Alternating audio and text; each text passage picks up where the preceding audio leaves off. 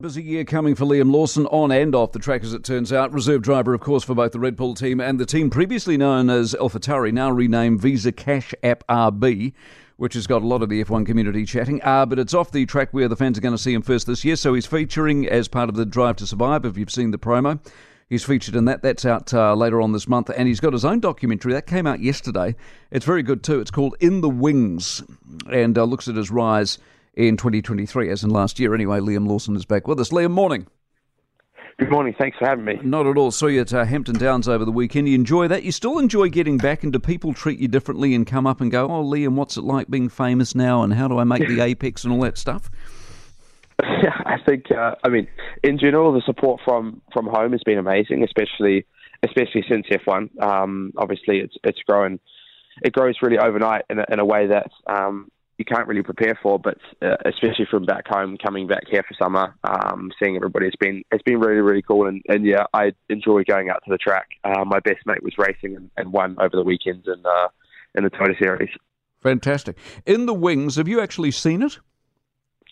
Yeah, I was there for the premiere, so we had a couple of draft versions of it, and then I was there for the premiere and watched it. Two interesting things that came out of it, actually three interesting things that came out of it for me. One, we see a side of you that is perfectly normal and natural, you just don't see publicly, and that is when you get angry and frustrated when things don't go well, because you're so polished and polite the rest of the time, but you do swear, which is interesting in itself. Two, what did it say, is it 41 or 42 people have backed you?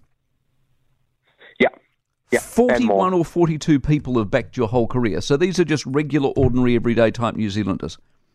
Yeah, that's correct. Yeah, that's amazing, isn't it? It is, and it's a very big mix of people that honestly all of them have a passion for Formula One, and all of them have a lot of them at least have been previously involved in either another driver or something similar. A few of them have been at least, and they all just, like me, want to see a New Zealander in Formula One, and so it's really amazing the group that's sort of expanded into what it is now. Yeah, it's really cool. And the third thing that came out of it was your testicle, which came out of your whatever. Oh yes, man, what an awesome story. So you've got your seatbelt. And for people who don't know much about racing, a couple of straps come over the top, a couple of straps come in the side, and a couple come up between your legs. What's it like when has that ever happened to you before? And describe for everybody the pain. No, I know.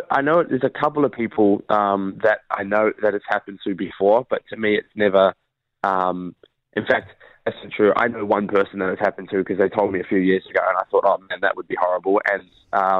And I basically went through it. So basically, those two straps, they come up between your legs, and you sort of have to. It's quite important. So if you ever see a driver when they get in the car, it might look like they're just touching themselves up a little bit, but they're not. They're arranging everything in a way that basically they're in the middle of everything, and so that the belts can come underneath. And unfortunately, I must have been in a rush for that race or something, and I didn't prepare it right, and one of them came out and got stuck. And yeah, it wasn't a nice experience. Wow. Do you adjust yourself differently now as a result? I take the time. I definitely take the time more. I never thought I'd be talking about that stuff with you, but it's in the documentary. What can I say? The other documentary, by the way, that people should watch is that Unleashed thing you did with Roden in the FZ. I found that fascinating. That car's an amazing car, and Dick is an amazing man, isn't he? Yeah, it's really, really cool. The project.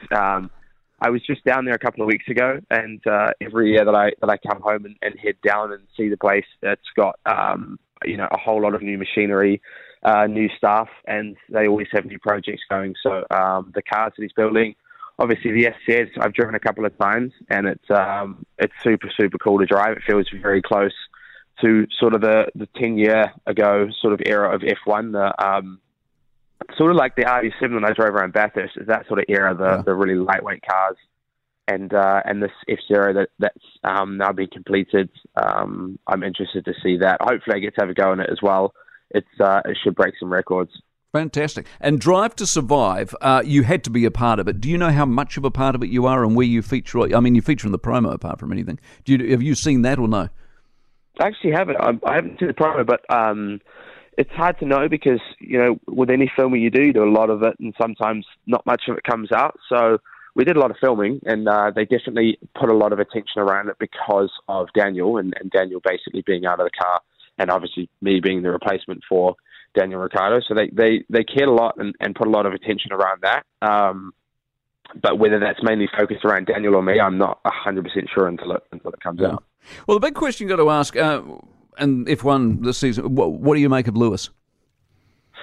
I didn't see it coming, honestly, this early. And I know that there's a few driver contracts coming to an end this year, and I expect probably a bit of a shift around. Obviously, a lot of guys will stay where they are, but and just be renewed, but there'll probably be a few shift rounds, I expect. But I definitely didn't see it happening this early in the season. And obviously, it's a huge one with Lewis going to Ferrari, but yeah, it should be very interesting. Do you think it says something about Mercedes and what he knows about Mercedes, and they're not competitive this year or next year, and all the changes coming in 26?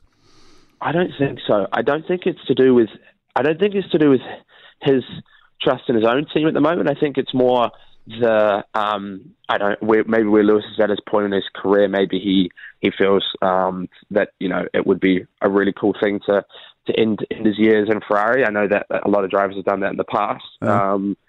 So I don't know. Or he feels that they can potentially give him a more competitive car at that point. Obviously, when you negotiate with teams, you probably get a lot more information on what direction the team's going and who's they're hiring, what they're doing. And I guess he felt confident enough that they would be at least as competitive, if not more. Yeah, it's certainly a big talking point. A couple of things just before I get to F1. You're karting this weekend, I'm told. Yeah, I am. Yeah, I've got it's called now the Karting Grand Prix. I think it was like the old CIK. I've raced it since I was a kid. It's one of our main national events. So yeah, I'm racing that this weekend. Is it still fun? I mean, when you've driven an F1 car, is getting in a kart still fun? It's just as fun, honestly. It's something that, I don't know, it doesn't matter what really I'm racing, especially go-karts. It's very competitive in the class and the guys that I'm racing. These guys are really, really good. So it's not something I can jump into and be competitive straight away. It definitely takes time. And I definitely enjoy it. Fantastic. I was watching them at Hampton Downs over the weekend when the rain started, and I've never seen so many things fall off a track in my life. It's extraordinary. Back to back to Lewis and Co. and the shifting in the drivers' market. Do you know where you're at? Are you contracted? Are you sorted? Because I'm assuming part of the whole Lewis conversation was that Leclerc's locked down, Norris is locked down long term. Is everyone locking everybody down long term because they're all now freaking out? I think they're trying to, at least. So I think that's where majority of them will probably stay where they are. But yeah, I'm honestly not too sure. And for myself, it's sort of nothing is really set in stone right now in terms of, what is that I'm going to be reserved this year and working close with the team. Obviously, I don't have a racing program alongside F1, which is a first time. Which means that all of the focus will be going into F1 developing and preparing myself for it. But obviously I don't know if and when that opportunity could come. Do you know that you will drive for sure for the two Red Bull teams this year as part of the free practice and all that sort of stuff, or not? I definitely can't do the free practice sessions.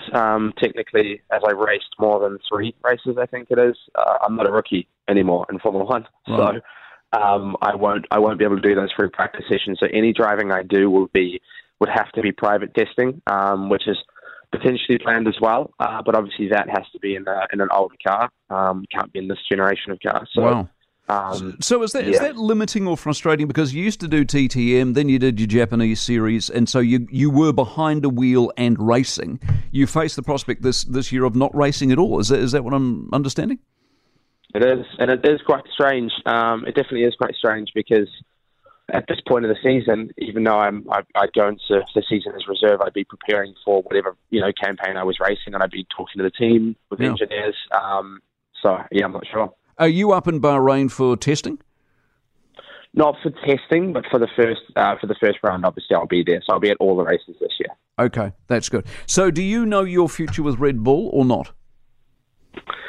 My future is planned with Red Bull. That is definitely the plan. And but in terms of a confirmation on when I'll drive and if I'll drive, that's honestly not locked down. And Yeah, that's really all I can say at the moment. It's got nothing to do with you, but Visa Cash App RB, that's got to be one of the more unusual names for a race team.